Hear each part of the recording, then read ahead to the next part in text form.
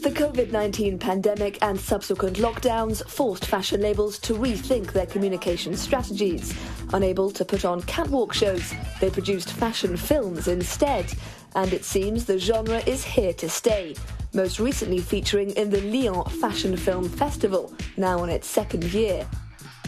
The festival is organised and financed by the Lyon 2 University, a state-funded institution, and it's open to fashion schools, cinema schools, and to labels. If you're a designer, it's about sharing your label's DNA, a DNA that carries the label's values. Beyond that, it's about emotions, but always while staying within that values-led framework.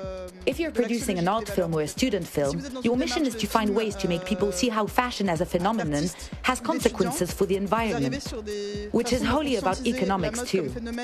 So what we have here are a number of films that are actually very critical of the fashion industry. They're focused on ecology, sexism, power dynamics between different social groups and classes. It's basically everything, as long as there's some meaning there. They're films that have a specific message to put across. The winner of the 2022 Designers Prize is Rémi Perrier, who honed his trade in Paris but is now back in his native Lyon. Everyone's character is formed by our family identity, our private sense of self.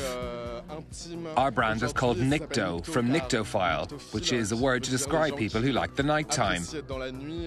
And that's a really big part of who I am. It's my childhood. It's about being locked in my room but out of choice, being able to discover my sexuality, my identity, what made me feel comfortable. And I got there by experimenting with clothes, with disguises, with transvestism sometimes. Because clothes are a part of identity, they're a path to revelation to some people, including the jury, so I'm delighted. Fashion films are a hybrid art form, fusing the codes of cinema, music videos and advertising. The jury judging them needed to reflect that. This generation is really politically engaged. They care about the climate. They want to make sure we're not destroying the planet. They're into recycling. And they ask questions like, what is fashion? What are clothes? What relationship does fashion have with the questions it's asking? It's amazing how the students have taken on these fundamental questions that the world of fashion is going to have to confront. They're great levers for change because what they attest to, what you need to understand, is that we're heading into a better world. These young people are going to embody that. They know how to express themselves too. I really have confidence in them. For me, they represent the future of fashion.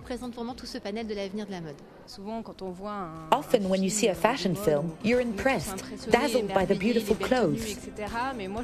But for me, when there's also some real emotion there, a message behind it all, where you see something and feel something else. I'm thinking specifically of the film that won the Student Prize, which really moved me. For me, that's something that's really interesting. The theme for this year's festival, Space and Spaces. The collective 16h25, or 4:25 p.m. in English, had an elegant response. It's a film that really tackles the question of death. The theme of death is extremely hard to approach in literature and cinema. And in this context, I thought it was perfect.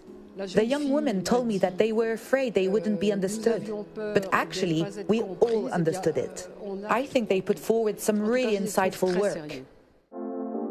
The film, entitled Programmé, or Programmed in English, is about the mourning process and makes a symbolic parallel between the short cycles of fast fashion and the long process of grief.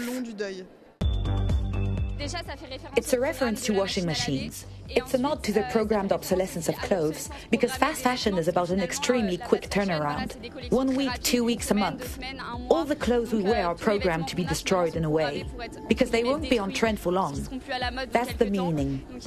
There's also the idea that with fast fashion, we're also programmed to follow fashion. In doing so, we lose a part of our personalities. It's a reference to all of those things. We wanted to produce a big metaphor with a story that anyone can recognize themselves in. Just like a love story. It's about different emotions, and we hope that the viewer would watch it and see themselves within the narrative. The idea was to offer a discreet message about fast fashion, that manipulative side of things. Everyone can watch it and have a moment of self-reflection, a realization that they can see themselves in the story they might not otherwise have had. This film might help open people's eyes. Make way then for a new generation of fashion filmmakers who aren't afraid to look at the world and the industry with new eyes.